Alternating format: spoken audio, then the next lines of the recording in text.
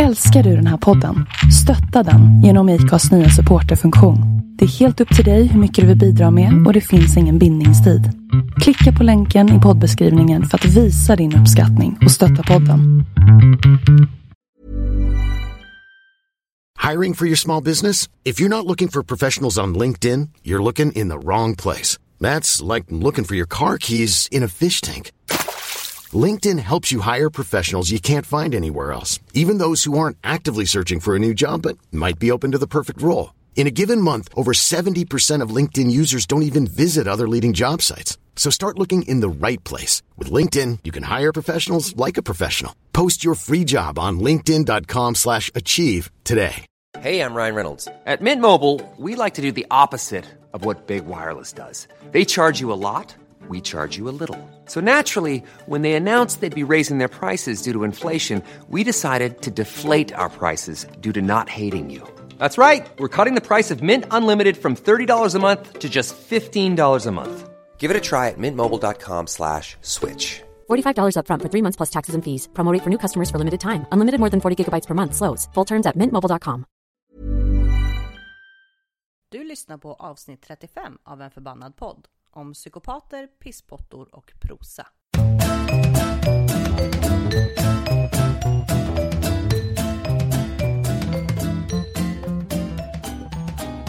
Hej Sofia! Hej Katta! Kattis, Katarina Kvackis. Kappsalvaren. Ja, lite så faktiskt. Vad konstigt det känns att titta på dig när vi spelar in. Vi sitter mitt emot varandra. Det har vi inte gjort på jättemånga avsnitt, så här du och jag bara. Dels så har vi haft problem med att få bild via Skype. Ja. Så vi har knappt sett varandra ändå. Nej. Och sen så när vi har spelat in tillsammans, då har det ju varit någon grym författare med oss. Så då har det ändå inte bara, då har vi mest tittat på författaren. Precis. Eller när vi hade ett års partaj. Ja, men då var det ju så många andra. Precis. Ja, det var härligt med ettårspartaj. Ja, jag vill ha ett till. Jag vill ha halvårspartaj varje halvår. Månadspartaj? Ja, varför inte? Alltså med bebisar så liksom lägger man ju upp bilder så här, nu är han 1 vecka gammal. Kan vi göra med podden? Ja. Nu knakar det för att jag måste... Vi sitter ju dessutom på stolar vid ett bord idag också. Vi brukar ju sitta i min säng när vi väl spelar in tillsammans. Men nu kände vi att vi blir ju inte yngre. Det gör lite ont i ryggen att sitta i en säng och spela in. Du har ju insett att du fyller 40 idag egentligen. Ja, för alltså när det här avsnittet släpps imorgon så fyller jag ju 40. Datummässigt 12 december. Men det är ju skottår i år. Så egentligen så är jag 39 år och 365 dagar idag. Friar du till din man då eftersom att det var skottår? Vi hade ju ett extremt romantiskt frieri. Jag sa, men varför vill du inte? För det är mera praktiskt att ha som kontrakt, annars så får vi gå till advokat. Och då kom han tillbaka med en hindersprövning några timmar senare. Jag var sur och gravid. Ja. Men var det skottår? För att annars får ju inte kvinnor ta upp det. Nej, men precis. Så det var ändå lite fel av mig att gnälla om det. Och det var väl inte skottår, för det var ju bara, hur länge har vi varit gifta? Sen jag var gravid med Morris, och 2013 gifte oss. Vad synd att vi inte kände varandra bättre då. Ja, jag hade gärna gått på bröllopsfest. Ja, det hade funnits plats för dig. För det var många som tackade nej i sista stund, kan jag säga. Jo. Den här veckan har varit lite märklig för mig. Jag har jobbat mitt sista dag på Miljö- och energidepartementet. Mitt sista dag. Ja. För att gå över till ett annat departement på måndag. Men jag börjar ju imorgon med att vara ledig eftersom jag trots allt fyller 40. Och sen så har vi efter lite jultillställningar, det har varit möten, så hela veckan har liksom så här nästan passerat i ett töcken. Och jag har liksom inte ens hunnit bli förbannad på saker ordentligt, tror jag. Det har varit en väldigt märklig vecka. Jag satt och kollade på Nobelsändningen igår. Och då intervjuade de både gamla och nya pristagare, eller vad heter de? Laureates, eller vad heter det på engelska. Det heter säkert något fiffigt på svenska också. Men, och då sa de, men vad minns du mest? Eller hur känns det att vara här? Och alla sa så här, det är jättekonstigt och abstrakt och allt känns på låtsas. Och den här veckan har varit lite luddig i kanterna, helt enkelt. Det har varit en Nobelvecka för dig också. Ja, det känns som jag vunnit Nobelpriset, fast ändå inte alls. Ja, själv då? Vad är du förbannad på? Jag är inte förbannad. Det kan man lita på. Ja, alltså dels så har vi ju Åhléns Lucia-gate. Där tidningarna bara, Lucia-barnet orsakar hatisk rasiststorm. Man bara, eller så är det rasisterna som orsakar rasister. Precis. Som är jättehemskt. Och sen tycker jag också att det är ganska hemskt med många så här, ledarskribenter kallas de ju, tyckare kan man säga. Sen tycker jag att det är så här beräknande av Åhléns att då i marknadsföringssyfte ta en svart kille som Lucia. Och man bara, nej, fast grejen är att vadå? Ska man tänka så här att nej, men allting som inte är ett vitt flickbarn är provocerande. Alltså, är beräknande. Det är jävla skitsnack. Det är väl klart att det är dubbelkolla inställningen här igen. Har vi inte, nej, vi har tydligen inte kommit längre. Nej, det har vi inte. Alltså, vi har inte kommit längre överhuvudtaget. Vi har gått bakåt. Ja. Nej, men det känns som att vi liksom har backat på så många plan. Jag vet. Och liksom backar varje dag. Det är så jävla tråkigt. Superpissigt. Ja. Pisspottervärld. Vi kanske ska döpa det avsnittet till superpissigt. Ja, men faktiskt. Ja, nej, men så det är jag sur över. Nu har jag glömt bort allt annat jag är sur över. Men det räcker ju gott och väl, kan jag tycka. Ja, jag tycker verkligen att det är överjävligt. Jag har gått med i gruppen Jag är här. Ja. På Facebook. I samband med att jag läste om det här så jag har sett hashtaggen innan, men jag har inte riktigt fattat vad det har varit.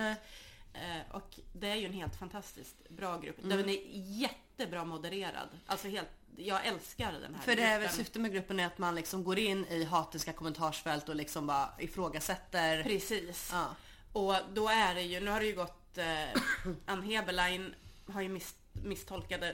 Det var nog under någonting som Katarina Janouch hade skrivit på sin Facebook-sida som någon hade skrivit någonting och sen så har Ann Heberlein gått i taket och fått för sig att det är Åhléns som har kontaktat Jag är här för att de skulle starta ett så här och kärleksbomba under bilden där det fanns hatiska kommentarer, att de på något sätt hade med det här att göra. Men alltså vet du, jag tror inte att Åhléns behövde kontakta Jag är här för att kärleksbomba under den här bilden, för folk, de allra flesta är ju trots allt ganska vettiga människor.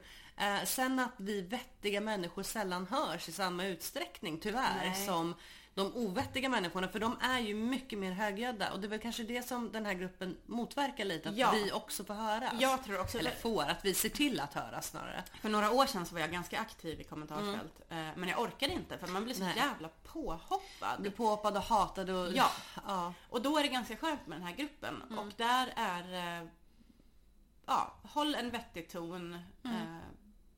Bete dig som folk helt enkelt. Ja, precis. Det är ju inte... och det är väldigt sådär, det är klart att det alltid, som det alltid är, finns konspirationsteorier om att alla är PK och jättevänster och att det på något sätt har med det att göra, men det stämmer inte. Men också att det är så här, används som ett skällsord liksom. Bara, du är så jävla PK, du är så jävla vänster. Ja, men vem fan vill vara inte PK? Om motsatsen till att vara OPK eller icke-vänster är att vara ett rasistiskt rövhål, då känner jag att liksom, då är det inte en diss. Nej.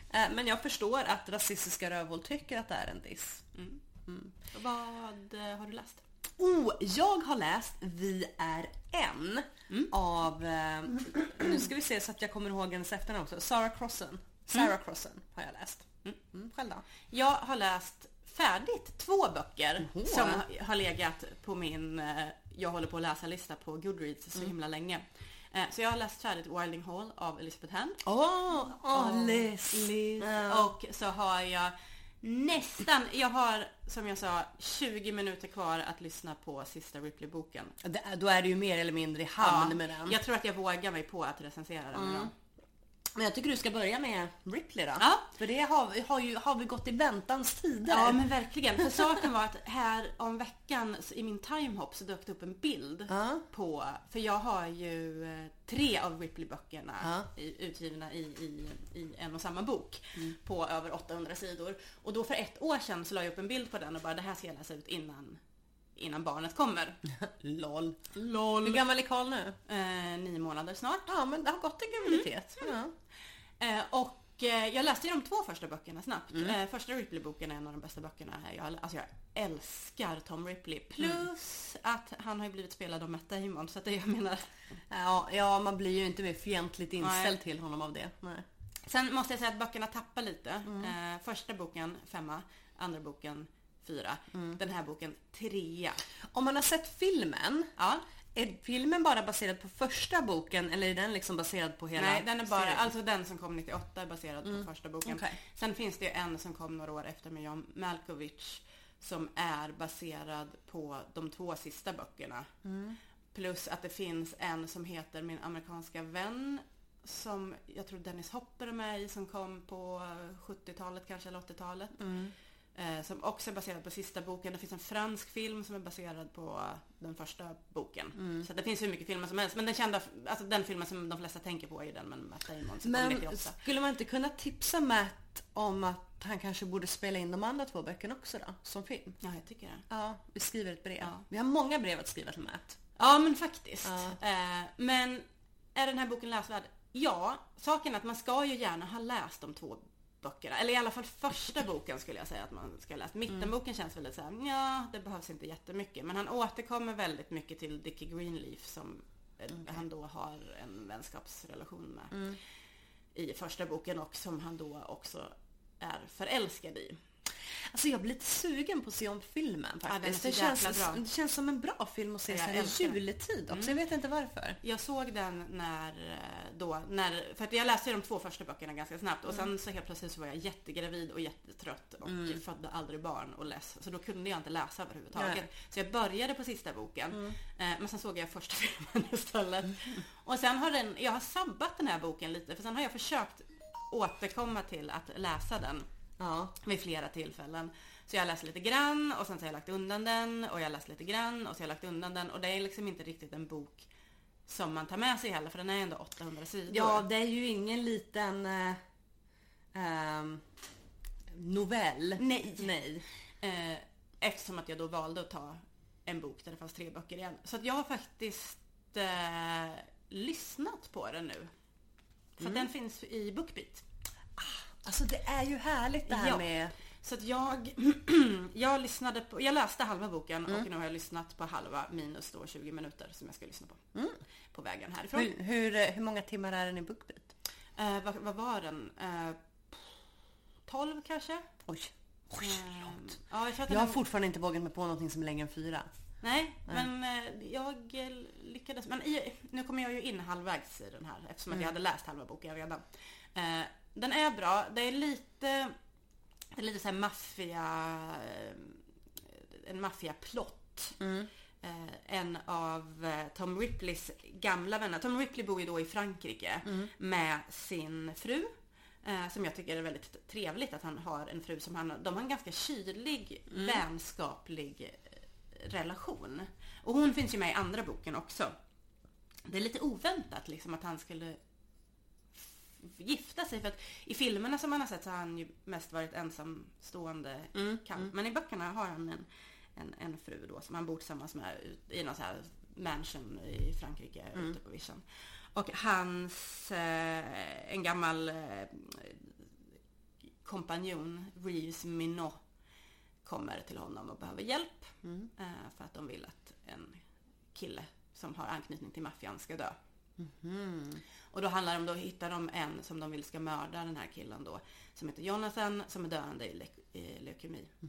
Och de psykar honom rätt mycket för att få honom att gå med på det. Manipulativa. Ja, de är otroligt manipulativa. Och Tom, och det är väl det jag tycker är lite tråkigt med den här boken, för att under en ganska stor del av boken så är Tom inte med, utan det är väldigt mycket Jonathan. Aha. Och jag vill ha Tom. Ja, det är väl därför man läser Ripley. Ja, för det är så jävla intressant att se hur hon har utvecklat honom från i första boken där han verkligen är så här en kränkt psykopat till att han liksom i andra boken är lite mer så här myspsykopat till att i den här boken bara är så här härlig.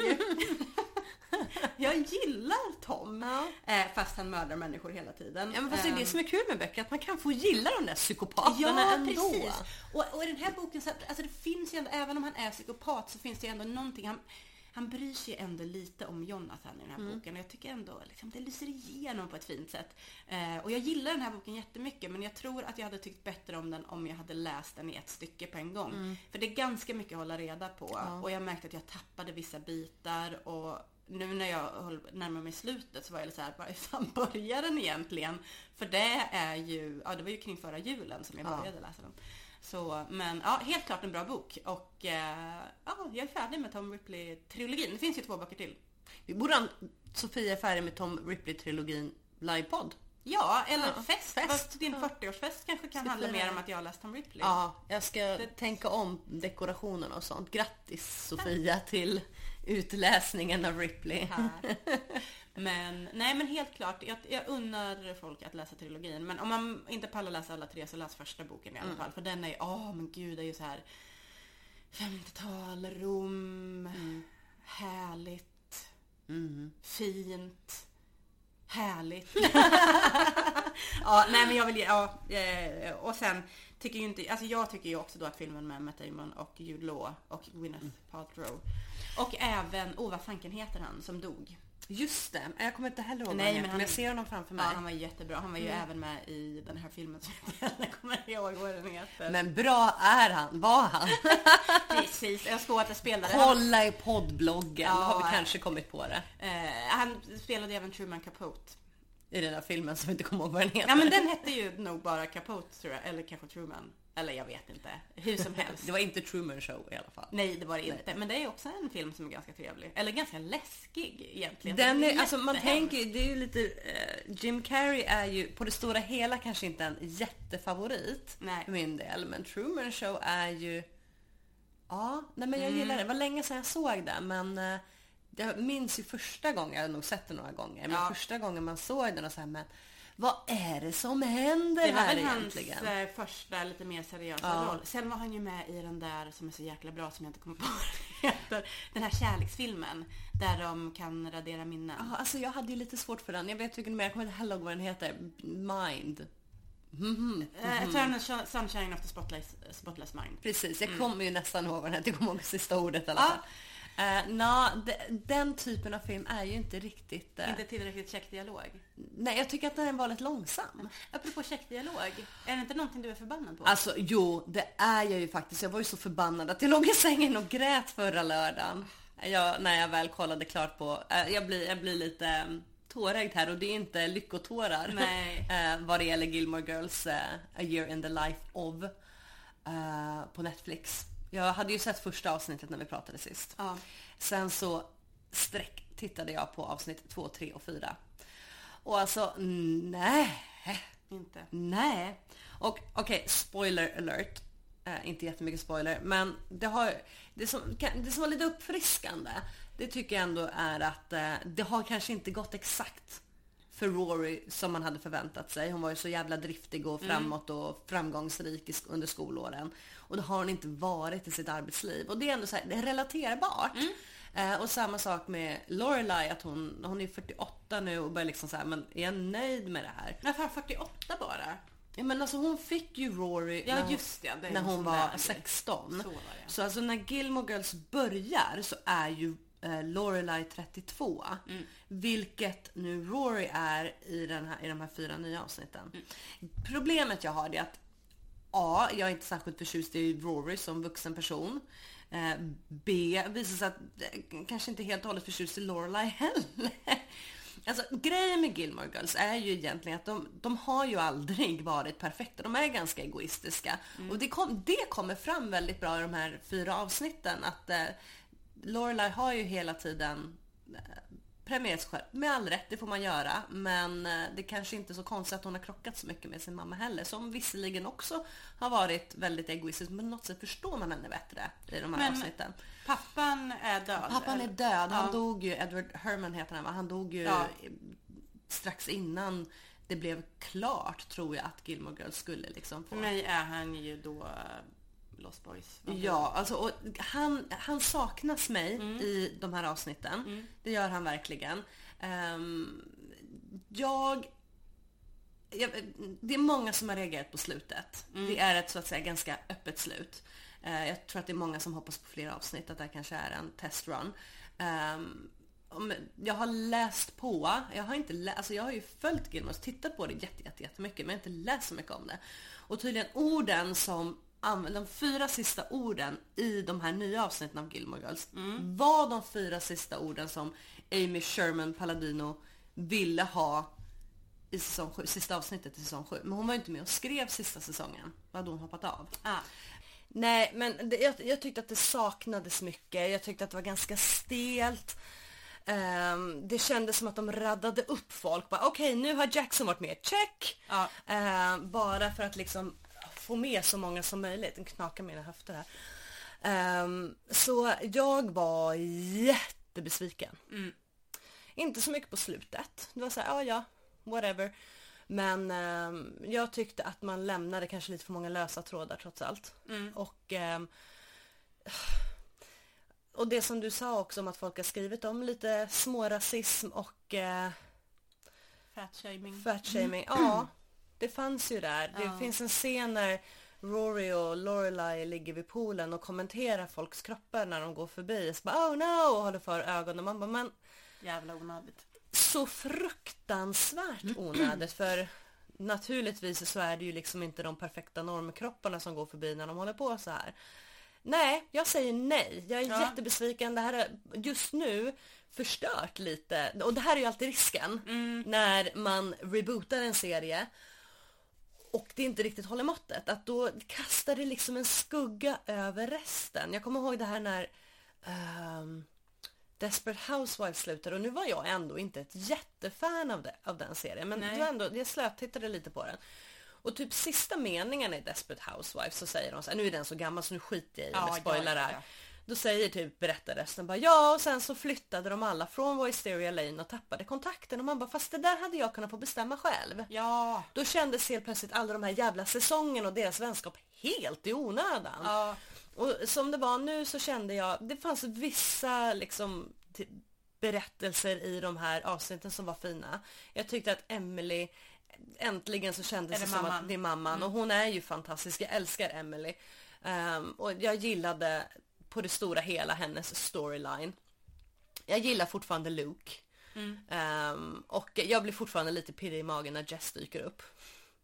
Men det var mycket som jag blev besviken. Var Sebastian Bach med? Jajamensan! Oj! Och han var finare i håret nu än vad han var när han var med. För det var ganska risigt. Men det känns som att han har satsat på, han kanske gjort en Olaplex treatment, många värmande hårinpackningar där. Jag har inte googlat honom på länge, det kanske jag borde göra. Men alltså han, med tanke på, om man tittar på hans forna kollegor i hårdrocksgamet, så måste jag ändå säga att han håller liksom. Skulle fortfarande kunna hångla med honom. Alltså, om jag inte var gift och sådär. Apropå sånt där så kommer ju Guns N' Roses i sommar. Jag kommer nog till Sverige. Eller är det bara Köpenhamn? För jag vet, jag såg på Instagram och Facebook att det var flera som hade köpt biljett till Köpenhamn. Ja, men det kanske är Köpenhamn. Jag känner att folk verkar tycka att det här är en bra idé. Alltså jag blir ju lite nyfiken, för här är väl lite, jag har ju sett Guns några gånger. Eller? Jag har i alla fall sett dem en gång när de var här 2006. Och då var det ju bara Axl som var liksom original, och då var han ganska sliten, och det är han ju fortfarande. Jag tycker att det är lite intressant i och med att det faktiskt är lite fler original members. De skulle ju ha spelat på Roskilde något år när jag var där. Men det blev inställt. Men jag hade redan bestämt mig för att inte gå. Och jag älskar för då skulle det bli som Gilmore Girls eller blivit för dig. Jag kommer aldrig se Guns N' Roses för att de finns inte för mig längre. De har liksom dött. Alltså Guns som det var. Sen så blir jag ju ändå lite så här sugen när de kommer, det får jag säga. Fast jag såg dem 2006 och det var allt annat än earth-shattering, om man säger så. Det var det ju inte. Ja. Jag är i alla fall svinrädd att Twin Peaks ska sluta i samma antiklimax. För nu har de ju börjat släppa ganska många små trailers. Just det. Fy fan, det är så jävla mysigt. Jag bara, åh gud, jag älskar Twin Peaks. Och sen bara, alltså den serien är ju redan ganska pajig i sig. Rätt många av de sista avsnitten är bara så här, men för helvete. Get to it. Varför gjorde ni det här mot serien? Jag tycker att fram till avsnitt 14 så är det ju en helt fantastisk serie. Och sen så efter det så tappar det rätt bra. Men så att jag är lite rädd för vad som ska komma. Men vi får se. Vad har du läst? Jag har läst Vi är en av Sarah Crossan, som är en bok, ålderssegmentet som förlaget säger att den riktar sig till 12-15. Jag tycker att det här passar alldeles utmärkt för alla från 12 och uppåt att läsa. Jag älskade den här boken. Fick mig att gråta. Det är prosalyrik. Så det är väldigt, man tar sig fram med texten väldigt, väldigt snabbt. Det är ganska luftigt om man säger så. Jag gillar prosalyrik. Jag funderar på att göra om min egen. Lite som århundradets kärlekskrig. Ja. Det är lite mer text faktiskt. Och mycket bättre. Sorry Ebba. Men det handlar om Grace och Tippy som är 16 år och är tvillingar. De bor tillsammans med en mamma, pappa, lilla syster som kallas för Dragon. Och mormor tror jag också bor där.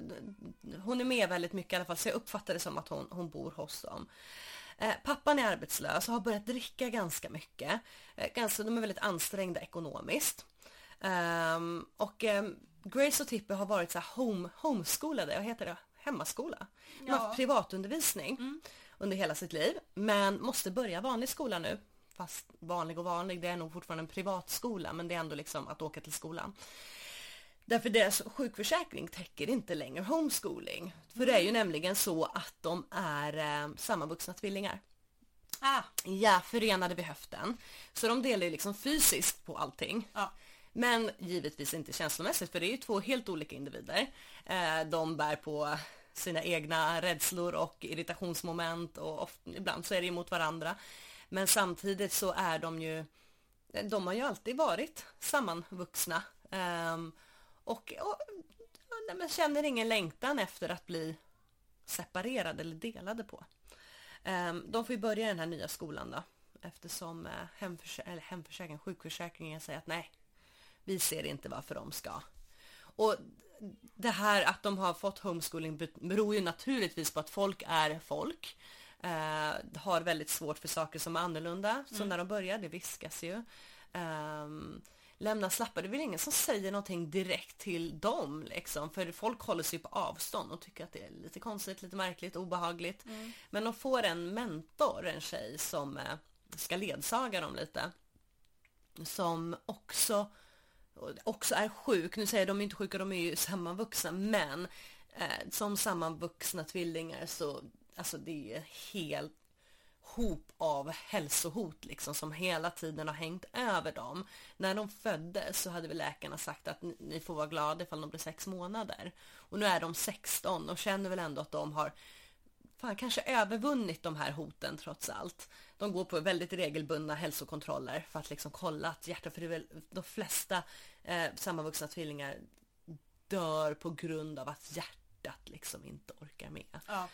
Det är för mycket kropp att försörja liksom. Det var ju några siamesiska tvillingar som blev rätt uppmärksammade för, det är säkert 20 år sedan som de skulle separera på, och den ena tvillingen dog. Det finns en dokumentär om det som är jättesorglig. För den andra tvillingen, även fast de var så himla små, så de var så ledsen. Usch, nu får jag ont i hjärtat. Och man får ont i hjärtat över den här också, för naturligtvis så är det ju så att de börjar ju få problem med hälsan. Grace tvingas att erkänna att hon faktiskt inte mår helt bra. Grace är berättarjaget i den här historien, och hennes syster Tippy, de är döpta efter Hitchcocks favoritskådespelare. Så Grace Kelly och Tippy någonting Tippy. Vågar inte säga vad, för det har jag inte kollat. Föräldrarna är massiva Hitchcock-fans, och det är även Tippy. Grace förstår inte riktigt grejen med Hitchcock, som sitter gärna och läser. Hon läser mycket. Men i och med att de börjar skolan. I'm Sandra, and I'm just the professional your small business was looking for. But you didn't hire me because you didn't use LinkedIn Jobs. LinkedIn has professionals you can't find anywhere else, including those who aren't actively looking for a new job, but might be open to the perfect role, like me. In a given month, over 70% of LinkedIn users don't visit other leading job sites. So if you're not looking on LinkedIn, you'll miss out on great candidates like Sandra. Start hiring professionals like a professional. Post your free job on linkedin.com/achieve today. Hey, it's Ryan Reynolds, and I'm here with Keith, co-star of my upcoming film, If, only in theaters May 17th. Do you want to tell people the big news? All right, I'll do it. Sign up now and you'll get unlimited for $15 a month and 6 months of Paramount Plus Essential Plan on us. MintMobile.com/switch. Upfront payment of $45 equivalent to $15 per month. Unlimited over 40 gigabytes per month. Face lower speeds. Videos at 480p. Active Mint customers by 531.24 get 6 months of Paramount Plus Essential Plan. Auto renews after 6 months. Offer ends May 31st, 2024. Separate Paramount Plus registration required. Terms and conditions apply if rated PG. Many of us have those stubborn pounds that seem impossible to lose, no matter how good we eat or how hard we work out. My solution is PlushCare. PlushCare is a leading telehealth provider with doctors who are there for you day and night to partner with you in your weight loss journey. They can prescribe FDA-approved weight loss medications like Wegovy and Zepbound for those who qualify. Plus, they accept most insurance plans. To get started, visit plushcare.com/weightloss. That's plushcare.com/weightloss. Och få lära känna den här tjejen och även då hennes bästa kompis. Så får de ju liksom testa på liksom det här normala livet ändå. Att ha kompisar, att bli kär. Och sedan så kommer de ju ställa sig inför detta med att ja, er hälsa i kast, ni kommer inte att överleva om vi inte försöker dela på det. Gud, vilken jobbig bok. Ja, den är, alltså grejen. Det här kanske, nu vet inte om jag spoilar lite för mycket liksom, men den i början, och jag vet inte riktigt vad jag hade förväntat mig. Jag hade förväntat mig att det skulle vara bra, för jag har hört väldigt, väldigt mycket bra om den. Men jag hade nog inte förväntat mig att den skulle gripa tag i mig så mycket som den gjorde. Nej, jag känner redan på din berättelse bara om boken att jag blir lite där. Den är faktiskt alltså jättefin, och att läsa den är som en dröm. Språket, nu vet jag inte vem den är översatt av, men det liksom bara flyter, det är prosa lyrik, så det är inte särskilt mycket text, men man får ändå fram det här Grace, hennes känsla. De går ju i terapi också. De går hos 2 separata terapeuter, medan den ena sitter liksom och pratar med sin terapeut, så får den andra sitta med lurar som spelar musik så att de liksom ska kunna prata fritt. Och Grace har väl aldrig egentligen öppnat sig för sin terapeut förrän de står inför det här. Att de ska ta beslut huruvida de vill dela på sig eller inte. Gud, jag måste nästan läsa den här. Finns den som e-bok? Jajamensan, det finns den i alla fall den appen som jag har. Och du har ju samma. Ja. Jäklar, jag kan verkligen rekommendera den här. Och från 12 år och uppåt. Varför bara begränsa sig till att man är 15? Den här boken kommer jag nog bära med mig ganska bra tag. Ja. Gud, vilken bok. Jättebra. Vilket jävla intressant ämne. Ja, men det är det. Och hon har skrivit liksom ett heter efterord. Nej, men hennes så här typ tack och hej text, så skriver hon och liksom nämner lite olika sammanväxta tvillingpar. Bland annat ett tvillingpar från Ryssland där mamman fick höra att de föddes, de var döda liksom. Där vilket de inte var, utan istället så tillbringade väl staten härliga 20 år med att utföra experiment på dem. Men också ett par som jag tror har legat lite som grund, alltså där de sitter liksom i sammanvuxna och så för historien, som ett amerikanskt tvillingpar som har varit med i media väldigt mycket. De har ju liksom ett stort ekonomiskt problem, dels i och med att sjukförsäkring kostar ju liksom multum i USA. Och det här kan man ju också tänka sig att det här kräver ju liksom så mycket mer än din vanliga sjukförsäkring. Och pappan har jättesvårt för jobb, och sen så blir mamman av med sitt jobb också. Och då bestämmer de sig, för de har ju haft en journalist som har varit i kontakt med dem flera gånger så här, men snälla, kan jag inte få filma er? Och till slut så bestämmer de sig för, Grace är väldigt på sig, men vi måste göra så här, Tippi är lite mer skeptisk. Men inser till slut att nej, men vi måste göra det här, för annars kommer vi behöva flytta hem till typ mammas kusiner i en annan stat. Och nu så känner de ju ändå liksom att de har börjat skolan, det har varit skitläskigt, folk är rätt dryga, men det funkar. Och det är ju också det inser man ju hur media kan vara på och locka med pengar. Det är ju bara att titta på saker som händer i Sverige. Ja, men det har ju varit väldigt många sådana här, att det kommer hit någon som inte är från Sverige från början, de har inte råd att operera sig i sitt hemland, de ska bli utvisade och folk samlar in pengar och sådär. Så det har ju blivit väldiga engagemang i Sverige. Verkligen. Och då i Sverige så är ju ändå, får man väl säga, medierna lite mer diskreta än vad medierna i USA är. Känns det som. Men du då? En andra bok. Wuthering Hole. Och den här är den som bara är släppt som e-bok, är den inte det? Jo, precis. Jag började ju läsa den kring när vi intervjuade Liz. Ett av årets höjdpunkter får vi väl ändå säga. Verkligen. Och sen så var det ju meningen att jag skulle läsa ut den. För den är inte så lång. Nej. Den är lite över 100 sidor. 120 kanske. Och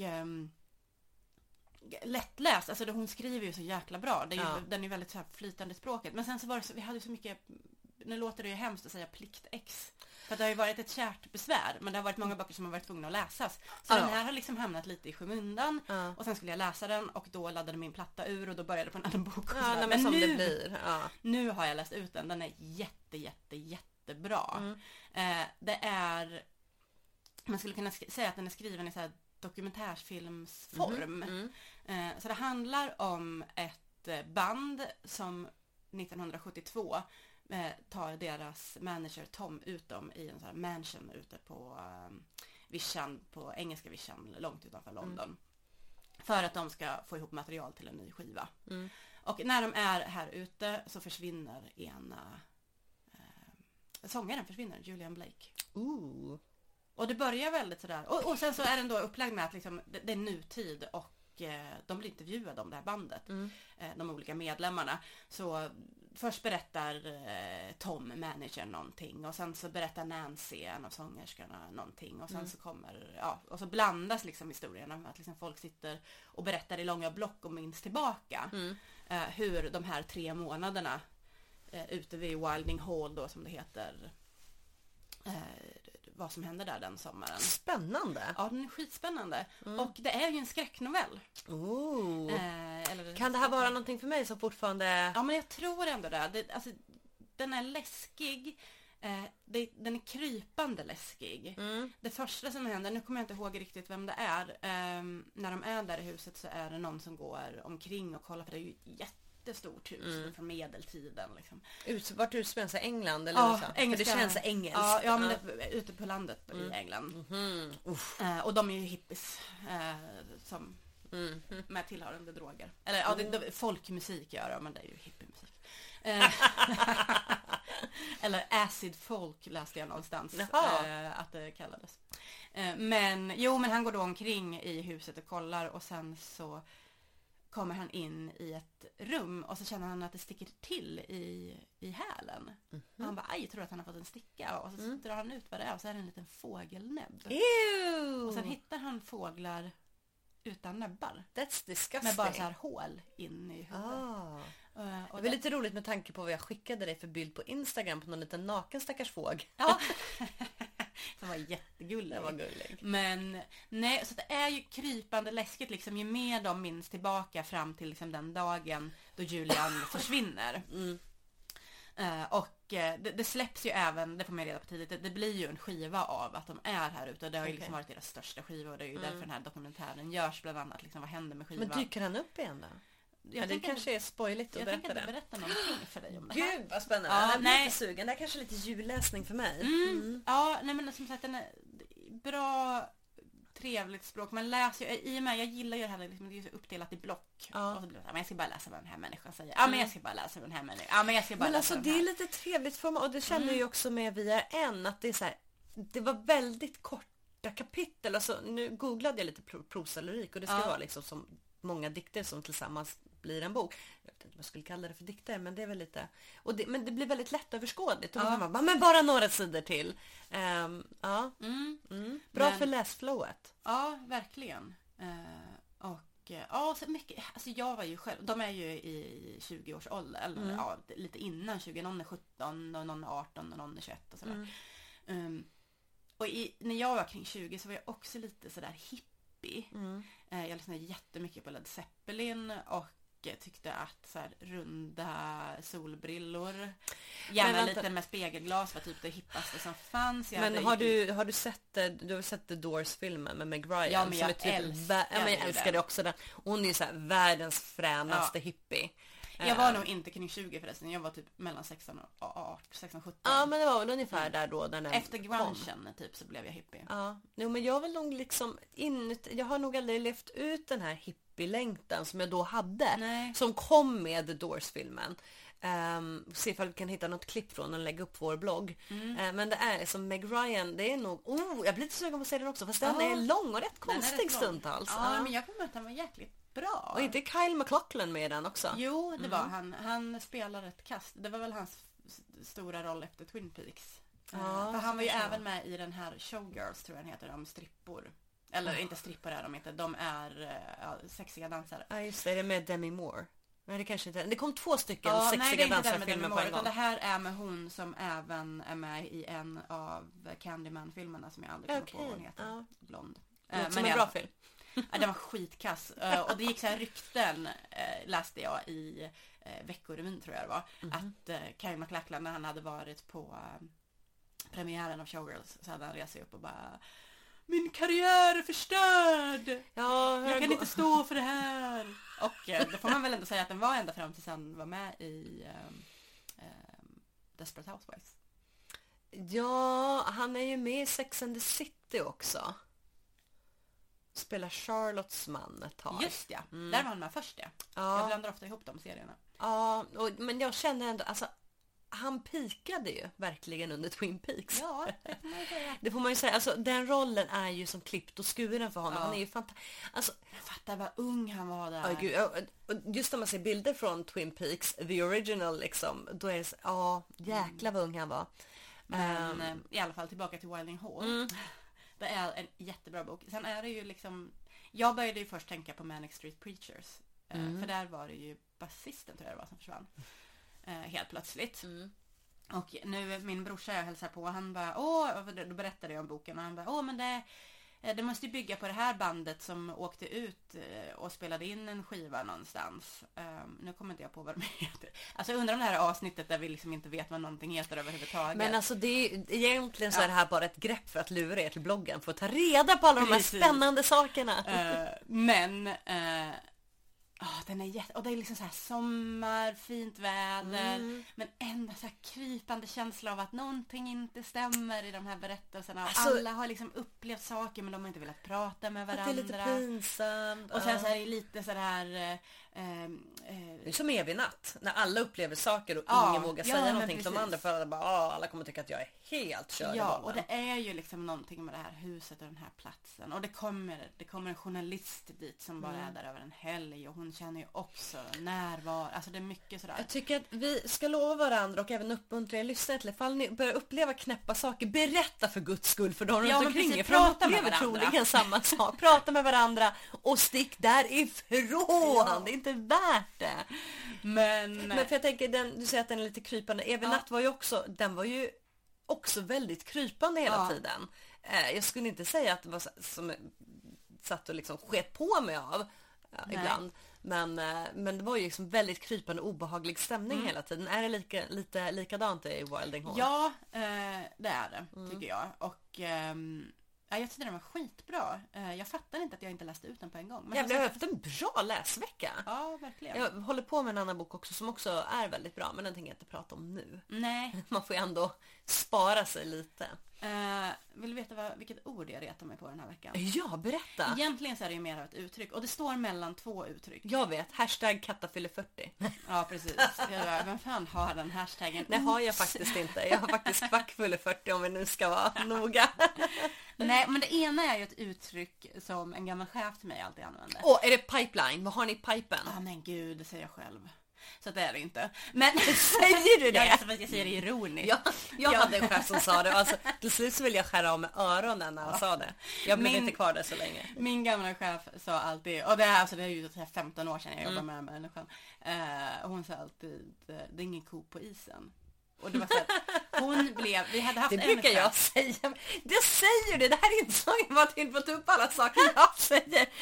Och nu har jag ändå valt bort ett uttryck som du har använt för att det inte skulle bli dissigt med dig. Nej, vad var det för något? Berätta. För att du sa för några avsnitt sen, och jag kan inte släppa det här för det var ett sånt hemskt uttryck. Du sa att du ville doppa fötterna i fantasy, och nu bara tänker jag på fötter. Fast jag har ju kommit och det var så här ringer i huvudet. Fast jag kom ju fram till det här om veckan, att du egentligen inte är fotfobiker, du egentligen är fotfetischist, och bara försöker så här skylla detta på. Fy fan, vet du vad jag gjorde en gång? På den tiden som vi hade tv med tv-kanaler. Så satt jag och typ zappade och så kom det här Outsiders tror jag hette på 5:an. Jag älskar Outsiders. Ja, men det här avsnittet handlade ju om någon som älskade fötter. Och då var det så här närbild. När journalisten, en närbild på hennes fot. Och sen så ser man bara hans tunga som går in mellan tårna där. Alltså, men var det inte Fråga Olle-dokumentären då? Ja, det kanske det var. Det var något jävla skit på 5:an. Alltså, för det är ju jag sa upp tv efter det. Det är ju två tv-program som jag har väldigt... Det är inte så att jag brukar sätta på tv, eller ja, ibland gör jag det. Men kom jag liksom bläddrar över till 5:an och det är Outsiders eller Fråga Olle-dokumentären, då har jag väldigt svårt att släppa det. Man får reda på så mycket saker som man inser att det där är jag ju inte intresserad av. Det är som inspiration fast tvärtom. Ja, och det behöver man också här i livet. Men det finns en jättefin recension av Wilding Hall i en av mina favoritbokbloggar, Skuggornas bibliotek. Den är väl, boken kom ju 2015 så att jag tror att den här recensionen är från 2015 också. Men om man inte blir sugen på att läsa den efter vad jag har sagt så kan man läsa Skuggornas bibliotek och bli sugen på den. Det finns ju jävligt många bra svenska bokbloggar. Ja, det gör det. Gör det inte det?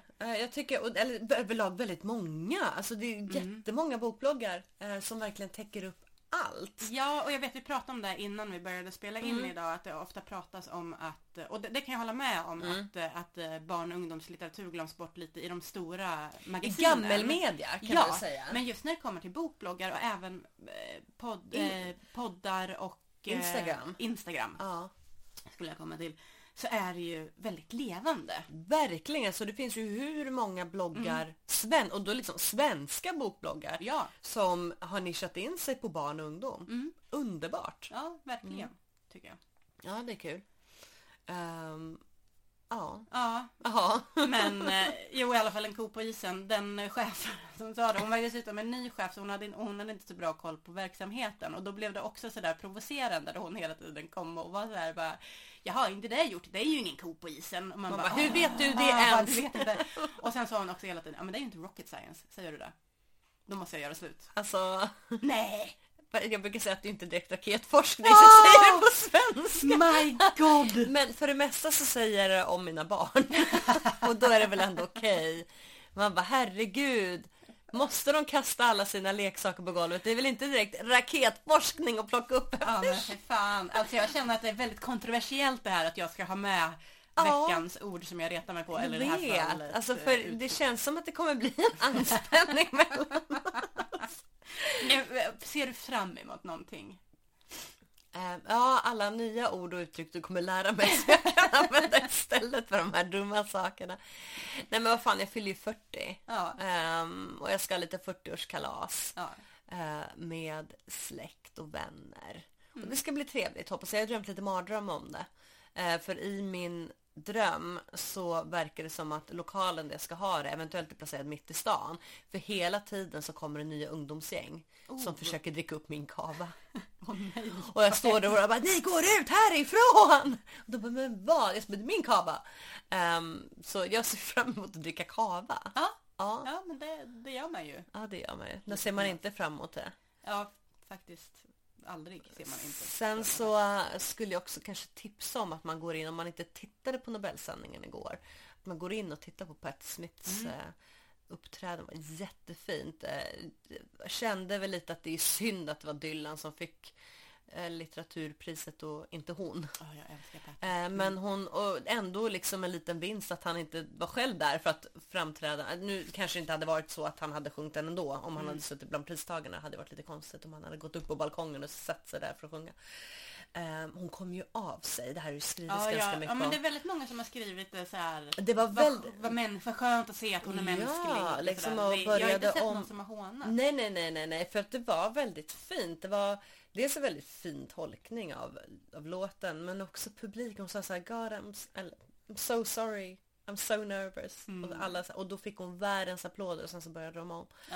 Så det var väldigt fint. Och man kan ju inte annat. Jag menar, har man någonsin inte tyckt om Patti Smith och så går man in och tittar på det här framträdandet så hon verkar bra fin ändå. Ja, jag gillar henne. Jag gör det. Så det kan ju tipsa om att man går in och tittar på hennes framträdande på Nobelprisutdelningen.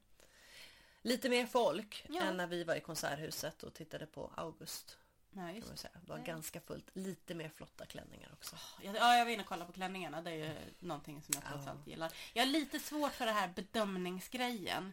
Ja. Samtidigt så gillar jag att se vad folk har haft på sig. Ja, men det är kul att få bedöma själv, för vi gillar ju att döma. Ja. Men det var mycket fint att titta på. Ja. Och jag tycker också att det är okej att döma om man gör det bakom ryggen. Precis, man behöver inte säga det till folk faktiskt. Man kan vara diskret med sitt dömande. Vet du vad jag ser fram emot? Nej. 2 saker. Jag ser fram emot att Karls tänder ska komma upp så att han kan sova på nätterna. För att han började med kindtänderna som är värst. Stackars Karl, och stackars er. Ja, det är rätt lite som nu. Sen ser jag fram emot att komma med ett litet tips faktiskt. Igår så var jag i Gävle med familjen. Och sen, eldade du upp bocken? Någon hade ju hunnit före. Har de redan hunnit elda den? Den brann ju första dagen. Oj, alltså jag har sett att några av våra grannar har en liten bock. Inte jag det ska gå ut och bränna den på vägen hem. Ja, men jag tänker, det måste väl vara en inbjudan. Ingen jul utan att någon bränner bocken då. Det måste väl bränn. Trolltyg i tomteskogen. Ja, så himla fint. Men sen kom jag hem och såg en dokumentär som jag ser fram emot att tipsa om nu. Pete Burns dog ju. Alltså inte han som var med i Melrose Place, utan fast han heter väl Peter Burns kanske. Pete Burns från Dead or Alive-gruppen dog ju i oktober. Och ganska snart efter det så gjordes det tydligen en dokumentär om honom. Och där bland annat hans sista intervju. Ibland blir man ju lite misstänksam över hur snabbt de här dokumentärerna kommer ut. Jag tänker, i många fall när folk börjar bli lite till åren, då utgår jag från att man liksom har en dokumentär färdigproducerad och så bara, nu är personen död, nu klipper vi bara in det sista här och så bara ut med skiten. Här tror jag att de faktiskt hade gjort den här intervjun med honom bara så här någon månad eller ett par månader innan han dog, och sen skulle den sättas ihop. Hur gammal var 57. Okej. Och sen så skulle de väl ge ut den som ett program i sig. Men nu dog han ju, så då har de ju liksom gjort en dokumentär. Men jag tyckte den var väldigt bra. Jag är väldigt förtjust i dokumentärer om döda människor. Det lät jättehemskt. Men jag gillade ju Spin Me Around väldigt mycket, såklart. Som många andra gör. Det är ju inget unikt i det. Jag måste säga att jag har ju bara sett bilder på honom de senaste åren. Han var ju oerhört opererad. Okay. Man känner inte igen honom överhuvudtaget. Och ja, jag har haft fördomar mot hur hans person skulle vara ute efter hur han såg ut. Men jag gillar också att få mina fördomar krossade. För att han var en ganska charmig typ faktiskt. Och smart liksom. Ja, men se den finns på YouTube, den dokumentären. Efter att jag hade sett den så twittrade jag ut den igår kväll. Men det var ingen som gillade. Jag har ju istället ägnat mig åt att titta på YouTube tutorials med crazy tårtor som Sofia skickar till mig. Det här kan du väl ha på din födelsedag. Så jävlar med, alltså, om jag inte tänker ställa mig här och baka något crazy. Du borde ha en sån här liten bricka som de ställer tårtan på, så när de lägger på själva liksom glasyrsmeten, och så när de tar spaten runt så att den liksom snurrar så här, så att det blir så här jämnt. Man kan ju köpa sådana snurrbrickor för liksom riktiga såna här tårtor. Jag älskar ju att baka. Jag tycker att det är jättekul. Inte bröd, det är lite för tråkigt och tekniskt, men alltså söta saker och efterrätter. Jag hade en period när jag gjorde väldigt mycket och till och med funderade, jag startade nog en bakblogg som det aldrig blev någonting av. Du vet, jag reggade domännamnet som jag så ofta gör, och sen så hann jag inte, för det här måste jag ju säga, folk som har bak- och matlagningsbloggar och uppdaterar varje dag och inte livnär sig på sina bloggar. Jävlar vad ambitiösa och duktiga människor detta är. För det tar sån tid. Du ska laga mat som är intressant. Du ska ta snygga bilder, vilket helst ska ske i dagsljus. Bilderna är ju svårast. Speciellt den här tiden på det. Jäklar, så jag lyckades ju inte ta några bilder på Eddie och Morris kalas förra helgen. För att det var så jävla kastljus liksom. Och så tog jag inte med min mobil, för den låg ju och spelade Spotify. Men alltså jag älskar min kakblogg, om den hade blivit någonting, den hade ju hetat Katta the Cookie Slayer. Så pass bra namn. Vilket visserligen blev väldigt passande sen, för jag hade några år av totalt oflow. Allt jag bakade blev skit. Det blev bränt, det blev inte gott. Och eventuellt så ser jag ett visst samband med att jag hade ganska små barn under de här åren. Ja, det brukar jag för mitt största oflåd, det började ungefär när Eddie var nyfödd. Och sen så har det pågått ungefär fram till och med förra hösten. Nu släppte det och nu har det liksom blivit okej. Jag säger absolut inte att jag är någon gourmet-konditor. Verkligen långt därifrån. Nej, säger Sofia. Nej, det kan man ju inte säga. Jag tycker att vi bakar väldigt gott. Men ofta så har du faktiskt köpt delikatobollar till mig när jag kommit. Jag har nog inte ätit så mycket du har bakat faktiskt. Nej, och jag har ju faktiskt hittat ett recept på delikatobollar. Jag ska ta och leta upp det igen. Jag är lite intresserad av det faktiskt. Jag har inte testat det. För det är ju svårt. Och det här skrev jag till Delicato i samband med att de var ju med och sponsrade vårt ettårskalas. Då skrev jag det att man blir ju nästan lite provocerad när man kommer till café som inte erbjuder delikatobollar. För de hembakade är aldrig lika goda. Nej. Jag älskar chokladbollar. Men en chokladboll utgör sig inte heller för att vara en delikatoboll. Om ett café säljer någonting som typ ser ut som en delikatoboll och så är det bara en torr jävla massa som är gjord på margarin. Alltså man blir ju arg. Man blir arg. Ja, faktiskt. Så, ja... Nu kommer jag inte ihåg vad jag ska säga. Men bakning kul. Man kan köpa snurrande fat. Jag är inte riktigt där än i mitt bakintresse. Men vem vet. Ja. Kanske nästa år. Ja. Det var väl allt för den här gången. Det var det hela. Gilla oss på Facebook, iTunes, Instagram. Följ oss på Twitter. Vi twittrar inte så jätteaktivt, men ibland skicka händer. Blommor till oss. Ja, chips. Vi gillar chips och delikatobollar naturligtvis. Sen kan vi ju förvarna om, eller säga snarare passa på och njut. För nu slutar vi. Nej, jag skojar bara. Hej då. Passa på och njut för det här är vårt sista avsnitt. Nej. Men passa på att njuta måndagarna för vi har lite svårt att hinna med. Ja, så det var en kul och en ganska ambitiös plan att ge ut en gång i veckan. Men vi är och förblir en hobbypodd. Vi har familjer och arbete. Och vi ska hinna läsa böcker, vi ska hinna spela in och hinna klippa. Så en gång i veckan blir det svårt, men vi kommer att komma ut var 10:e dag från årsskiftet. Yes. Och då är ju målet att vi kommer komma ut med ett nytt avsnitt den 10:e, 20:e och 30:e. Ja. Förutom i februari då det väl kommer ut den 28:e istället. Ja, redan den första. Vi får se. Vi får se. Men så att ni vet det, att det är på gång. Och sen så... Ja. Vad fasen? Nu vill jag avsluta som i Anchorman. Men nu har jag glömt bort hur det är. Nej men nu kommer jag bara på när han säger go fuck yourself. Ja, och det var ju ändå inte ett jättesätt. Jag tycker istället att hurra! Idag fyller Katta 40 år. Ja. Eftersom det släpps imorgon och det då jag fyller år. Ja, plus jag fyller år idag också. Vill man blombuda till mig så är det bara att söka upp mig. Så tiden finns. Tiden finns om ni lyssnar på morgonkvisten. Men ha det bra allihopa.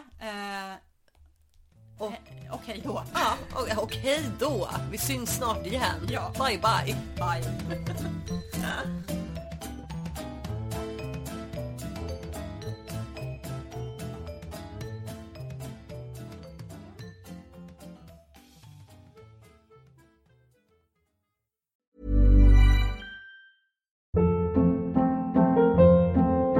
Hold up. What was that? Boring. No flavor. That was as bad as those leftovers you ate all week. Keke Palmer here, and it's time to say hello to something fresh and guilt-free. Hello Fresh. Jazz up dinner with pecan-crusted chicken or garlic butter shrimp scampi. Now that's music to my mouth. Hello Fresh. Let's get this dinner party started. Discover all the delicious possibilities at hellofresh.com. Imagine the softest sheets you've ever felt. Now imagine them getting even softer over time. That's what you'll feel with Boll & Branch's organic cotton sheets. In a recent customer survey, 96% replied that Boll & Branch sheets get softer with every wash. Start getting your best night's sleep in these sheets that get softer and softer for years to come. Try their sheets with a 30-night guarantee. Plus, get 15% off your first order at bollandbranch.com. Code BUTTERY. Exclusions apply. See site for details.